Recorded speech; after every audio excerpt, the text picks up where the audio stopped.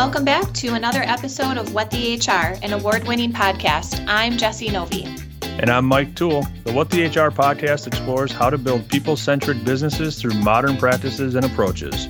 New episodes are released frequently, so don't forget to subscribe on your favorite podcast platform so you don't miss any episodes.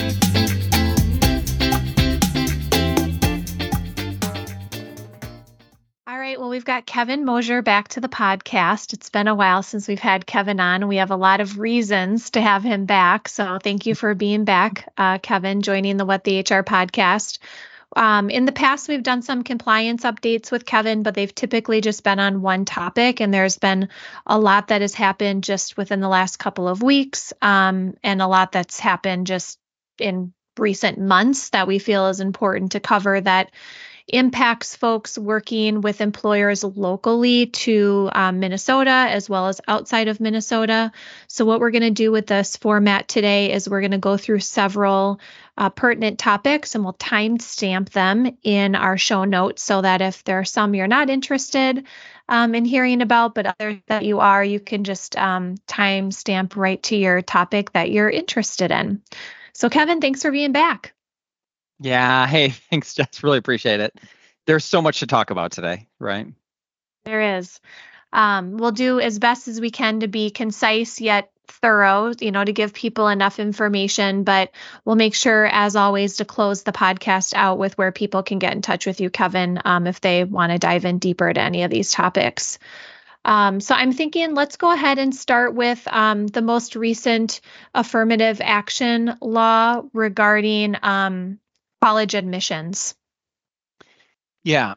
So yes, I'm going to try to be as concise as possible through this podcast. Try to work against my lawyer nature. But jumping into the Supreme Court's decision.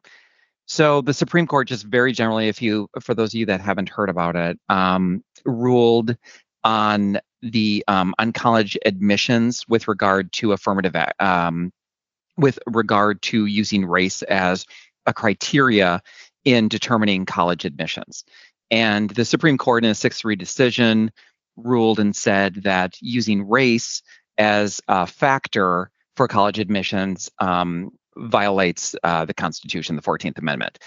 And so there is no real direct relationship between the court's decision on this, right? And so this is but it's a political issue as well. And so what's happened since is that a lot of politicians and a lot of advocates who advocate against DEI initiatives in the workplace have taken this decision and are trying to expand upon it, right? Whether it's by exerting pressure on corporate governance or exerting pressure on businesses, on the business world, saying, see what the Supreme Court did to colleges.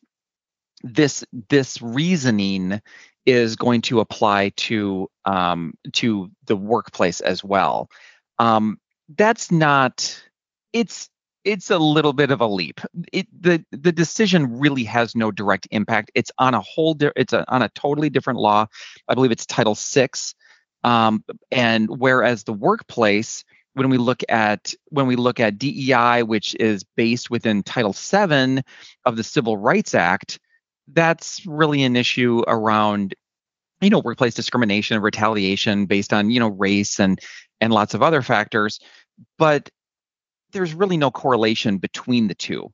But a lot of advocates and a lot of politicians are using this Supreme Court decision to say, you're next, right? You in the workplace, you're next. What you're doing with DEI initiatives and trying to diversify the workplace and be inclusive of people, that is a form of discrimination because you are focusing on race through a lot of your DEI initiatives and programs and such. And so a lot of these politicians have just used this as a springboard. And it also gives a lot of employers who are not super fond of DEI, or maybe they're just kind of on the fence, or they're not drinking the Kool-Aid on DEI. It gives them an absolute out to say, we're not going to do this anymore. This is why we shouldn't be doing this anymore. The Supreme Court has pretty much said that we shouldn't be doing any sort of race-based anything, and so we're gonna pull the DEI initiatives that we've got going on. It allows a lot of those leaders, corporate leaders, an exit plan, an exit strategy, and I think that's what we're going to see. So from a legal standpoint, no real correlation, but from a practical standpoint, from a conversational standpoint, we're going to have a conversation about the efficacy of DEI, and you're probably going to see a lot of companies, a lot of leaders just stop the support for it, and they were probably on the fence anyway, not truly supporting it to begin with. It would be my guess in most of those situations. So, would your advice to any HR folks, or I'm assuming most of your customers, Kevin, probably fall into HR, in-house legal counsel, hmm are reaching out to you on this particular topic, would you say don't be too concerned at this particular juncture, but it's probably a consultative topic with leaders if questions are coming up about it, to say, this shouldn't Yeah. change how we're thinking about our DE&I initiatives that we currently have underway? Yeah, that's right. That's right. If you are a company that is legitimately, trying to, promote DEI, there's a lot of different ways to do this, a lot of different programs, methods, all that sort of thing. If you're truly, a proponent of that, and that's important for your culture and for your company, I would say just keep going forward. There's nothing in this Supreme Court decision that gives me pause on it. I certainly don't feel like there's a basis for like unlawful behavior by continuing with the standard type of DEI initiative. So yeah, I would keep going forward. I do think we're going to just see a lot of this conversation from a lot of people where they're going to opine that DEI should be over. But again, that Hmm. was their opinion probably beforehand as well, right? It's not like it's not like everybody in the world, like 100% of HR people are on board with DEI. I'm sure there's a percentage that just don't believe in it, and those people now have a little bit of inertia behind them on this issue. Yeah. Okay. Well, I know that there's been some folks that have reached out to me, and I'm sure there are others, since this ruling has come out, that are feeling concerned or skittish or worried, fearful about what this might do, to the work that a lot of workplaces have done in the DE&I space. So Mike and I will maybe look for some other folks in the DE&I world, if you will, to come on and speak about this at a greater capacity. But given that it did come out recently and people are talking about it, I've seen it on LinkedIn and other social media platforms, I felt like it was important to address during our Yeah. call today. So thanks, Kevin. Yeah, no problem. Mike, you want to introduce the next one? Yeah, so the next one we want to talk about is the parental leave update. Yeah.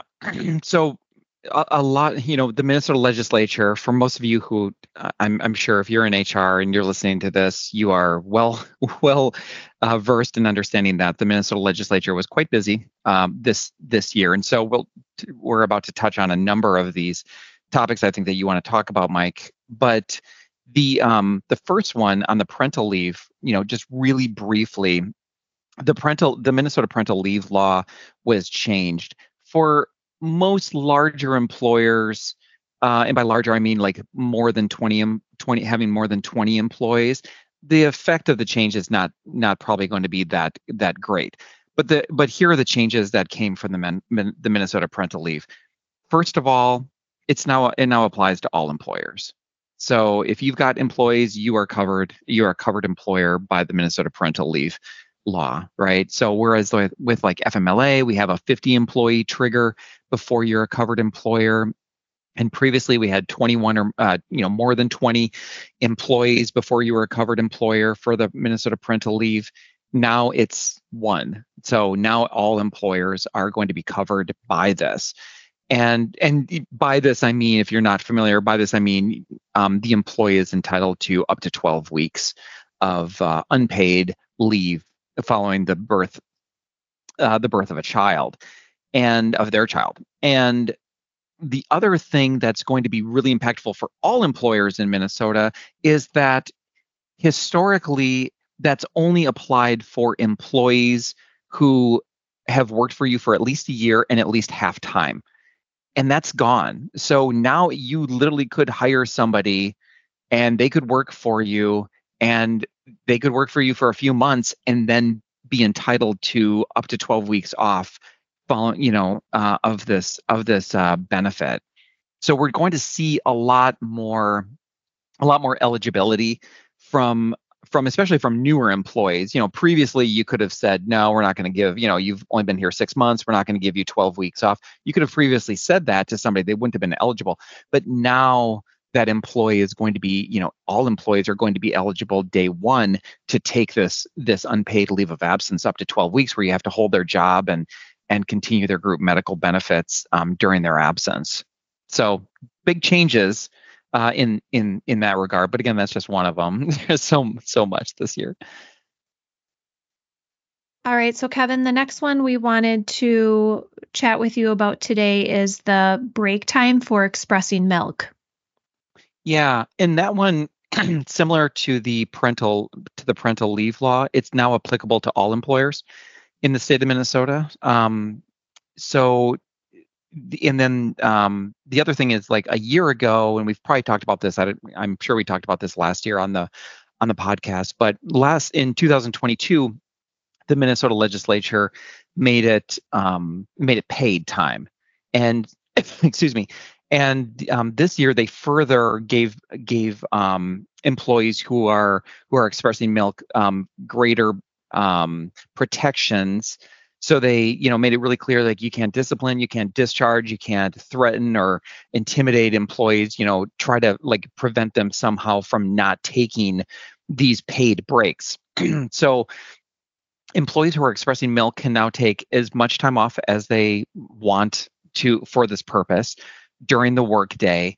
There is a limited ability for an employer to say that, there's some sort of undue hardship, but that's really just a pretty high burden. It'd have to be pretty unique set of circumstances, I would think, before an employer would meet that burden. Because certainly the public policy behind this law is to entitle your employees who are expressing milk time off during the day for this purpose. With this law and then some other laws, they did put in a notice requirement. So a lot of our employee handbooks, if you haven't updated your employee handbook, or if you're not in the process of updating your employee handbook, the Minnesota legislature pretty much forced you to update your employee handbook and your policies. So, this law and the parental leave law needs to be updated, as does the wage payment notification law. There's just a number of laws that need to be updated. If you have employee handbooks, you need to put a lot of these employees on notice of their rights and that they have under these laws. Very good. Next up, we got cannabis, which is now legal starting August 1st. I'm assuming that people will be wondering how this impacts their workforce. I'm certainly curious to hear, like, can certain things be enforced on private property? Are there certain industries that are treated differently? Whether it's a medical worker or childcare, things like that. Yeah. So it's a new world, right, for Minnesota with regard to recreational marijuana, recreational cannabis. So just to start out, we've got two different things that are at play here when we talk about cannabis. We have drug-free workplace policies. Your drug-free workplace policy really probably doesn't need to substantively change. I'm not, obviously I'd have to look at it to know if it needs to be changed, but the idea around a drug-free workplace policy is, hey, prohibition, you can't sell, have on our property, have in our cars, have during the working hours. You can't have drugs or alcohol on our property, on our premise, for any purpose, right? And and that was fine, even with medical cannabis. Even with medical cannabis, if somebody's got a prescription, you can still prohibit them from taking it during the working day. So now that hasn't changed. So that doesn't change with recreational marijuana. So we still have property rights as employers. So we still have the property right to be able to prohibit employees from having it on our property, in our cars, during work hours, that sort of thing, or from imbibing during that time as well. Though I guess if you were to imbibe, you'd probably have to have physical possession of it. Where we get into some complexities is around testing. And, first of all, Minnesota doesn't require that employers test. Now, if you've got DOT under the, Federal Motor Carrier Act, that's a different thing. But just as a general state rule, we don't have to test employees for drugs or alcohol. And what this law does on the HR testing side is it says, under a lot of circumstances, it says that cannabis and all the derivatives of cannabis isn't a drug. So we therefore cannot test it in certain circumstances. Now, there are some exceptions to that. And one of the exceptions, now there are some industry exceptions, but then one of the major exceptions that's going to be applicable for most employers that are doing testing is if they're in a safety sensitive position. So if you're in a safety sensitive position, can you still test for cannabis if the employee is in a safety sensitive, if you meet the other criteria like reasonable suspicion, which is specifically defined under Minnesota law, then yes, then as long as you meet these other criteria and you're in a safety sensitive position, you can. But can you, if somebody gets in an accident and they're not in a safety sensitive position, can you test them for cannabis? No, you can't do that anymore. So and then similarly on the pre-employment side, I think what we're going to ultimately have, and I think this has been in the works for years now anyway, especially for national employers where they've encountered these sorts of recreational marijuana laws in other states, or they're just having general recruiting problems in for doing pre-employment testing. I think a lot of employers are going to just get rid of cannabis on the schedule of chemicals, drugs, whatever you want to call it, that are being tested for. In a tight labor force, you're just losing, in a lot of industries, a lot of locations, you're just losing a lot of people who are potential applicants, maybe potentially good employees, because they're either not going to apply, they don't want to take the test because they do marijuana, in their free time. The other thing, so I think a lot of companies are going to just get rid of cannabis testing altogether. But can you continue to do it? Yes, under limited circumstances. The other thing that employers need to watch out for, and this has been on the books for a long, long time, is you cannot, it's a little different than alcohol in that there's not as much stigma with alcohol. So for the most part, employers don't go and try to, discipline or fire somebody because they were drinking, Miller Lite over the weekend. But if this law also, because cannabis is now legal in Minnesota as of a couple days ago, you can't go and take an adverse action against an employee because they smoke on their free time, right? You can prohibit it at work, absolutely, but you can't say, I've got something, I just don't believe, I've got a moral issue or whatever it is with smoking pot, and I don't like it. And I know you're a pot smoker, you've been talking about it, so I'm going to fire you or I'm going to demote you. I don't think managers should be smoking pot, outside work. So I just don't think that's managerial. So I'm going to demote you. You can't do that. It's now a lawful product. And there's a lawful, in Minnesota, like other states, another number of other states has a lawful product use law where you can't discipline or adversely impact somebody's employment because of their use of lawful products. Now marijuana is one of them. Cannabis is one of them. You can, if somebody's doing heroin, go for it. Or meth or something like that. That's not lawful. But cannabis is now, just like alcohol, just like, I don't know, toothpaste or bubble gum or whatever it is. It's now lawful in the state of Minnesota. So we can't, we shouldn't be taking adverse actions against employees because of their lawful use of it. What about at work-related events? You talked about like alcohol has become kind of standard. People are drinking it in the office sometimes. At these events, whether it's in the office or outside of the office, if everybody or a lot of people are engaged in like drinking, and maybe one person or two people decide to engage in smoking pot because it's a work event. Are there any differences in those rules, or is alcohol and marijuana like the exact same thing now? It is the exact same thing. From like it being lawful Yeah. outside, for a lawful product. I'm sure cities and municipalities are going to start restricting the use, right, of marijuana, just like they restrict the use in a lot of places. You can't, walk around with a beer in your hand. But Mm. when we talk about company events, what I would probably recommend is if you do those sorts of company events, what a lot of company events is you'll say in the policy where you prohibit drugs and alcohol from being on at a during work time or being on the property. A lot of policies that I'll write, I will specifically exclude reasonable consumption of alcohol during a workplace, a work related event. And so that normally we just do that with alcohol. Could you also say alcohol or marijuana? I guess. I don't know how Yeah. many companies are going to want to do that, but could you do that? Yeah, but it is relatively common, at least in my practice, to carve out limited use of alcohol during a workplace function. Sure. Okay. Yeah.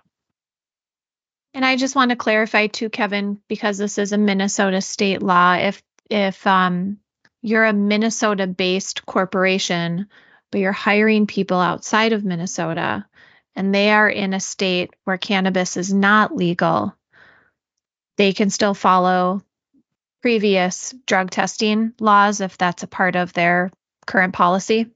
Yeah, yeah. As a general rule, we look to the state where the employee is working, or if it's a remote work from home situation, we call that we consider that to be their workplace for state law purposes. So yes, so if you're talking about somebody in like Kansas or something like that, you would look at the Kansas rules rules on this and not apply the Minnesota rule. Yep. Okay. Did you have anything else on that one, Mike No, or that's Kevin? good. Okay. All right. I think we're going to transition into paid sick and safe leave. Yeah. Yeah, it's the big one. For this year anyway. So Minnesota basically made the Minneapolis, Duluth, Bloomington, St. Paul paid sick and safe time ordinances, made it statewide, and then it made it more favorable, made it worse for employers, more favorable for employees. So in a general, this takes effect January 1, 2024. So generally speaking, employees now, starting January 1, are going to be entitled to earn, all employees, doesn't have to be full time, even if you're working 5 hours a week or something like that, you start day one earning paid paid leave. And the paid leave can be used for a specific purpose, for sick and safe related reasons, for the employee or their family member. And the definition of a family member is incredibly broad and slightly strange also to me. But in any event, it's this like broad stroke of if you need time off for sickness or safety reasons, could be like a school shutdown. There's a lot of reasons, right? School shutdown, or health related reasons, or to seek like court orders, like restraining orders, that sort of thing, for themselves or others.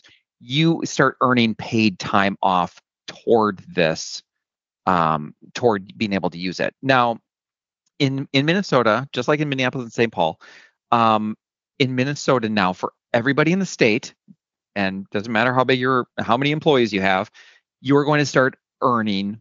There are three ways to do this, but two primary. So three ways to do this. One, you could have the employee start to earn at a rate of 1 hour of paid sick leave for every 30 hours of work. Two, you could drop in 80 hours at the front end and just say, boom, 80 hours, you have 80 hours to use over the next year. And then they get a new 80 hours at the end of the next year. Or three, you could drop in 48 hours and say you've got 48 hours to use by the end of the year. And if you don't use it all, we're going to pay you out the difference. So any unused portion of that 48 hours, we're going to pay you the unused amount. So if you do this January 1, then December 31st, you would basically pay out the unused portion if you do the 48-hour lump sum. A lot of employers are going to be looking at this and be like, well, 80 hours is a lot for a part-time employee. So you could have multiple different policies on this depending on the type of employee. If it's like a part-time employees, you classify people as part-time employees, you might do the accrual method where you're giving them 1 hour for every 30 hours of work. If you've got full-time employees, you just say, hey, maybe here's 80 hours. Now, the other thing for a lot of employers to think about is having a bucket, because most employers give vacation time, right? So if they don't do PTO, they give like vacation and maybe sick leave, or maybe just vacation, and they say, go figure it out on sick leave. But employers probably, I think, will start looking at, just if they haven't already, start looking at going to a total PTO plan where just everything's lumped in together. And so we've got, it's vacation. I don't care why you take it. Here's your 80 hours. Go take it for sick and safe reasons. Use it to go to see the Grand Tetons. I don't really care. I'm just going to give you 80 hours, or I don't really care. I'm going to let you accrue 1 hour for every 30 hours of work. And I think moving to a PTO plan makes a lot of sense, particularly for employers that don't pay unused PTO or unused vacation leave upon termination of employment. If you've decided to pay it, then you might be accruing a large burden to pay people. But if you've got the policy and you say, like, we don't pay out PTO upon termination of employment, I think going to a PTO plan makes a lot of sense. But there's a lot of nuances with all this. But anyway, 5-minute explanation of what the paid sick and safe time law is. That's a total game changer for most employers. A lot of employers give PTO, give paid time off of some manner to full-time employees. Like, I think that's just competitively, I think most employers need to give that. But to give it's the part-time employees, and also a lot of industries, hospitality in particular, and then some other industries where you've got more employees who are just not, they're more, I don't want to say transient, but they're more seasonal type of employees. Those, they're going to be earning PTO. They're going to be earning paid sick and safe leave. And so a lot of employers in those industries in particular who aren't accustomed to giving paid time off are going to, they're going to have to start doing that starting January 1. Mm-hmm. So even for those employers, Kevin, that are offering PTO plans today in the state of Minnesota that are encompass all of the things, Grand Tetons, trips, and being sick, are they going to have to potentially increase the amount of PTO hours that are being accrued, it sounds like, based on this law? No, probably not, as long as they're doing, so the minimum, so you have to follow one of those three methods, right? But the minimum you have to do is 1 hour for every 30 hours of work. You can cap it at 48 hours a year. If you do the accrual, you can cap it at 80 hours total, and you have to allow carryover until they hit that cap. So you have to figure out which of these three methods you're using. But if you're a larger employer and you're giving like 2 weeks to all employees or 3 weeks, you're not going to have to raise the bar. The bar is either 1 hour for every 30 hours of work. Capping it, you could cap it at 48 hours, or 80 hours drop in. And so if you're doing 50 hours of drop in, yeah, you're gonna have to raise the bar. But if you're doing like 90 hours of drop in, that's fine. You're above 80. So Yeah. So you're good. Okay. So to your point, it really is the greatest impact is going to be with those part-time employees I think so. Yeah. Yeah. And smaller employers and certain industry employers who aren't offering paid leave. It's just not, it's not something they've done. We've got, in the Twin Cities, we've had to do that, right? This has been a thing for several years, since Minneapolis and St. Paul did it.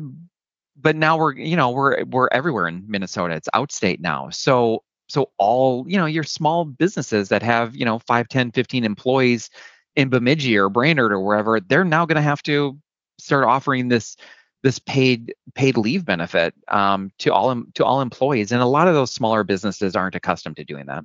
Mm-hmm. So the three options, there's the accrual. Where I'm getting a little confused is the option 2 and 3. So option 2 is you have 48 hours. If they don't hit that, you have to pay it out. Yeah. And if for the 80 hours, if they were to leave, you don't have to pay that out. Well, in Minnesota, you don't have to pay out accrued PTO upon termination of employment. But if you're not going to do the drop in at 80 hours, you can do a lesser drop in at 48 hours. But the difference between the two is if you do the lesser drop in at 48 hours, you have to pay any unused. Like if I'm just like, I'm not going to take any paid time off, right? I'm super healthy and I'm not going to the Grand Tetons this year, and I have a full 48 hours on December 31st at the end of the benefit year. My company has to pay that out to me. Got it. If they do the 80 hours and I'm still like, nope, no Grand Tetons, no sickness, no nothing, and I've got 80 hours at the end of the year on December 31st, it goes away. It's gone. I don't get paid out. I did not game the system very well. I should have gone back to high school or college. I'm not a typical gaming employee. I screwed up. I should have taken my 80 hours. So the benefit is, the nice thing for the employers is that if at the 48 hours, they can have less time on their books, they can meet the minimum requirements for the law. But the downside for the employers is if the employees just don't take any of that time off, you have to pay it out at the end of the year. Gotcha. Okay. That makes sense. Jess, you have anything else on that topic? Well, I was just going to say the benefit, though, of wrapping it under PTO versus specifying it as sick or safe leave under a policy is that an employee is probably more likely, I'm making a very generalized statement here, to take time off for a vacation, hang out with family, do things with their kids, than maybe get sick. And so if it's falling under that PTO bucket, perhaps it's more likely to get used and not have to be paid out than if it was being used as a separate bucket that could only be used for sick and safe leave. Am I thinking about that correctly, Kevin? I think so. The other thing I think about with the benefit of wrapping it into PTO is it's just hard to manage. And then think of all the time that all the time that HR spends chasing after people to figure out like why they were off. And it's not to say that you still could, if somebody says, hey, I need I've got a foreseeable medical thing and I'm going to take some time off, you can still, there's some rules around this with the new law, but you can still ask for documentation. But when you do a generalized PTO, you just don't, I'm not saying you don't care as much, right? Like, okay, you're sick, I don't care. You're going to the Grand Tetons, you let your manager know you followed the, notification procedures, great. But you're not really, yeah. And I always think about it like when I was a kid, I've mentioned this a few times on webinars before. So fortunately, I don't think my dad listens to these webinars that I do. But when I was a kid, like 8, 9 years old, and of course I'm a latchkey kid totally from the 80s, and sitting at home by myself in small town, he would be like, okay, I'm going fishing today. If my employer calls, tell him I'm too sick to come to the phone, right? It's because he was using his sick leave bucket. Yep. They had vacation, they had sick leave. And so I was like, 8 or 9 years old, covering for my father who's who's out fishing or doing whatever. And that's so good. HR people have way much more important things to do with their time than police. It's if somebody just stops coming in or whatever, it's a different situation. You can manage that, but in most situations, you just don't need to spend so much time managing it. An overall PTO bucket is just easier. I think there's an episode of The Office on that, right? Is there? Who is the accountant? Oscar calls in sick, and Michael thinks that he's just playing hooky or whatever, and so Dwight has to follow him around all day to find out if he's actually sick. Turns out he actually wasn't sick, so that was pretty funny. Surprise. Surprise. Yeah. Yeah, No, that's exactly it. We have in HR, we just have better things to do. awesome. I think that was a really good overview. Are you good on that, Jess? Cool. So the next topic is the captive meeting law. And that's Yeah. Minnesota only, right? Minnesota only, though there are other. This is becoming a national. I don't want to say becoming. It's not like it just became a national issue. But there are a number of states that are looking at this, that are passing rules on this. Minnesota is just one of the most recent ones. But in short, Minnesota employers cannot force employees to go to meetings to talk about religious or political issues. So employees now have a right to say no. You can make it voluntary. That's fine.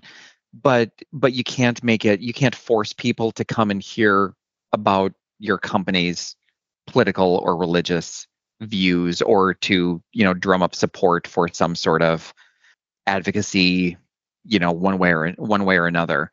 And so you can make it voluntary, but you can't force it. And if somebody doesn't, refuses to go, you can't, retaliate and discipline, them because of their refusal to come and listen. I don't know how many. Normally, captive meeting rules are something we talk about with regard to union situations and union campaigns. But I don't know the world we live in and everything, and so always a political election season. It seems. I guess there are probably companies out there that try to talk their employees into voting one way or donating or whatever. I'm sure that probably happens, and that's probably why these laws are being passed around the country, including Minnesota. So, what happens if you have, let's call it an all hands meeting where you are required to attend, but there's different agenda items within that meeting, and one of them turns that way. It kind of maybe it's not said that this is the agenda item, but maybe there's time spent on some sort of political or religious agenda. How does that, does that employee then, like, do you know what I'm asking there? Is there risk there in having any of that within a required meeting, even though that's not the purpose of the meeting? Yeah, I mean, this is a brand new law, and we'll get clarification as these scenarios get tested by the courts. I would just Here's what I would say to that. It's not best practice. Right. If you're going to have a meeting and it kind of devolves into that sort of thing, you know, not punishing employees who walk out of the meeting at that point would probably be a good idea. The employers who probably are having those meetings aren't probably going to say, well, we're now going to have a voluntary discussion about this political or religious topic. They're probably not sophisticated enough to say something like that, or knowledgeable enough about this rule. I would just say, it sounds like it could be risky. And I'm sure there are nuances and facts, and again, we'll see court cases on all of this, but as a Yeah. general rule, employers should familiarize themselves with this new captive meeting law, and if they are going to have these conversations, make it clear that they're voluntary and there's no repercussions for people for Yeah. not attending. But this doesn't, so, because those conversations can be had at a company, right? At a private company, they can have those meetings. Now you can't require people. I guess that's what I'm trying to figure out is, and I'm looking at it from like an employee perspective, not an employer, but like an employee who's looking for a lawsuit now understands that, hey, this captive meeting law means that you can't require me to attend a meeting about these items, but you required me. I'm required in the invite, and you brought up these items. Yeah. Excuse me. Just throwing out example. Yeah, I mean, I'd have to. I don't know where the line is, Mike. Yeah. I mean, Okay. Fair enough. we don't. This is a brand new law. I mean, it literally was just passed a few weeks ago. I Yeah. don't know where the line is. This is where court cases come up to figure out where the line is and how the courts interpret this. I would just say, if I'm the employer, that I would try to make it as clear as possible to take risk off the table. If you Yeah. don't care about risk, then go ahead and talk about everything during an all hands meeting that's mandatory, and just know that you might be playing with fire a little bit under this law. And then as far as from the employee perspective, I rarely I rarely try to go down that path from the Yeah. employee perspective, and I am so all encompassed in the employer perspective on these things that Yeah. I don't know Fair if I enough. have enough bandwidth to think about it from the employee perspective on how to sue employers. Yeah. All good. Ha- That one just, there Are seems a little bit of gray area on that one. are any organizations like religious-based organizations, as an example, exempt here?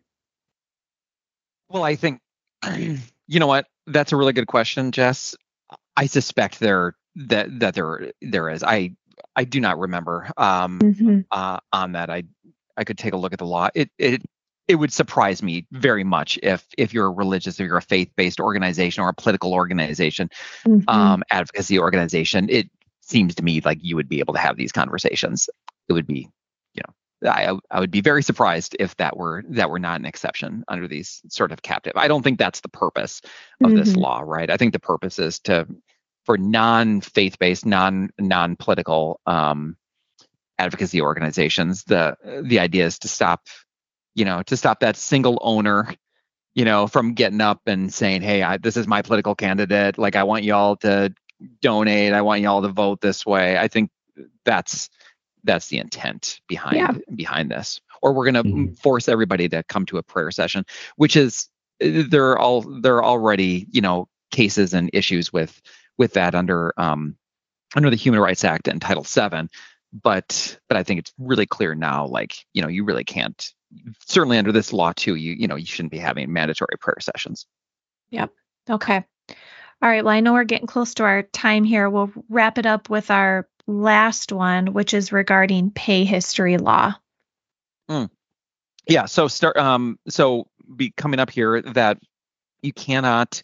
Minnesota's just joined a couple dozen states basically on this issue, and so you cannot ask applicants, candidates for a job. You cannot ask them what their wage history is. What did you make at your last job? What have you made? Give me.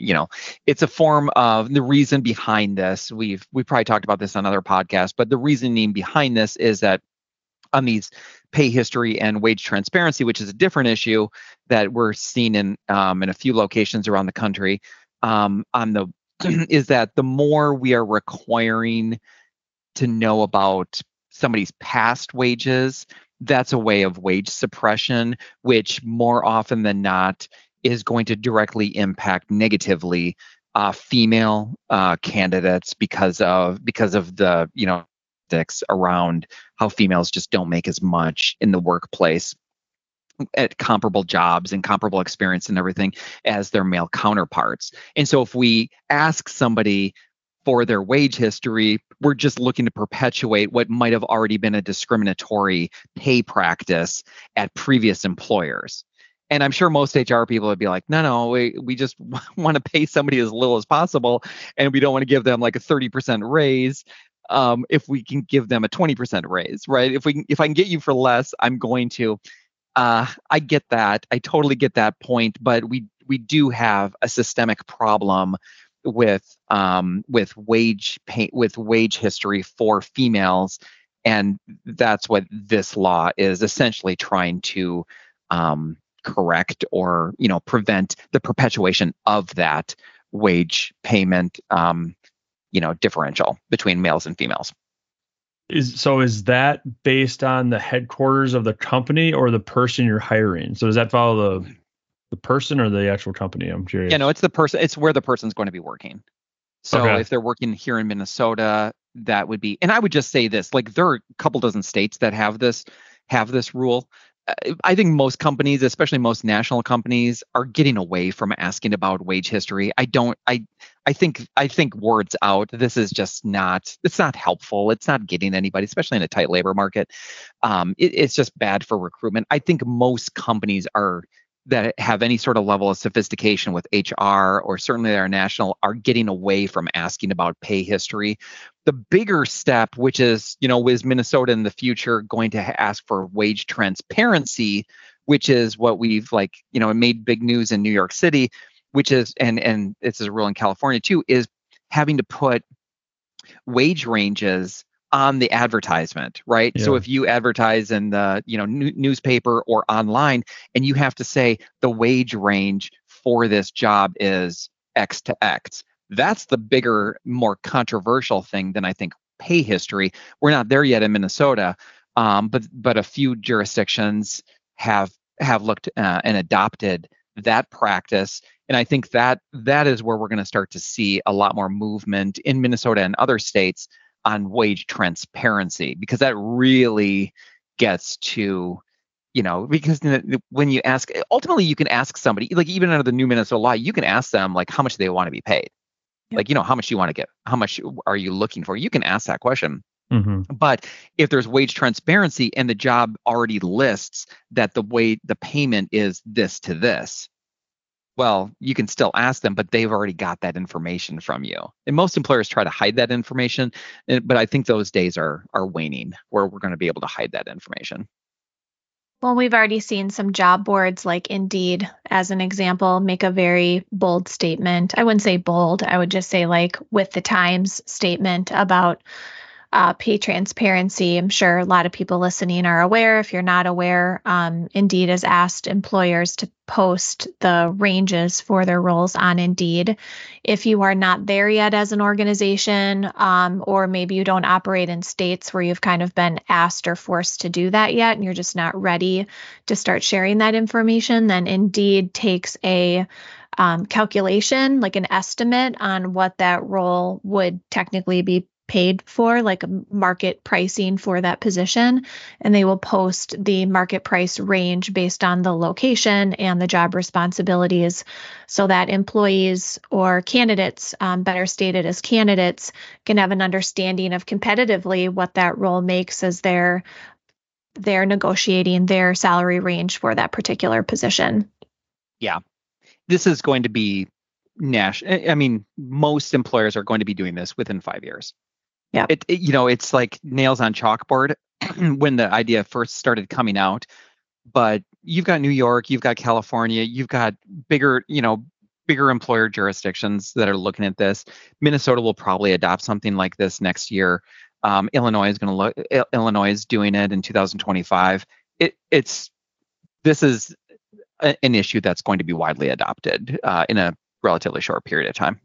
Yeah, I agree with you. Most of the organizations I've worked for in recent years have already just moved away from asking about pay history and have just, to your point, Kevin, simply asked the question, like, what are your salary requirements? And then stating whether or not those salary requirements fit in with the target salary for that position.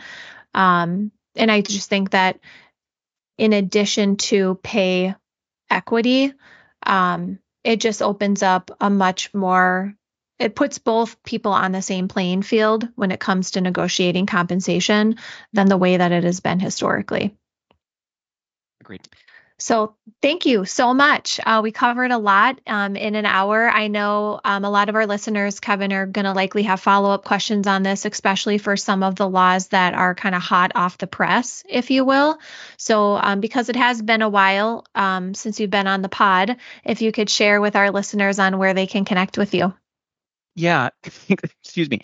You're welcome to, anybody's welcome to call me or shoot me an email. My phone number is 651-389-5007. They can find me at thompsonco.com, Thompson with a P, co with a COE.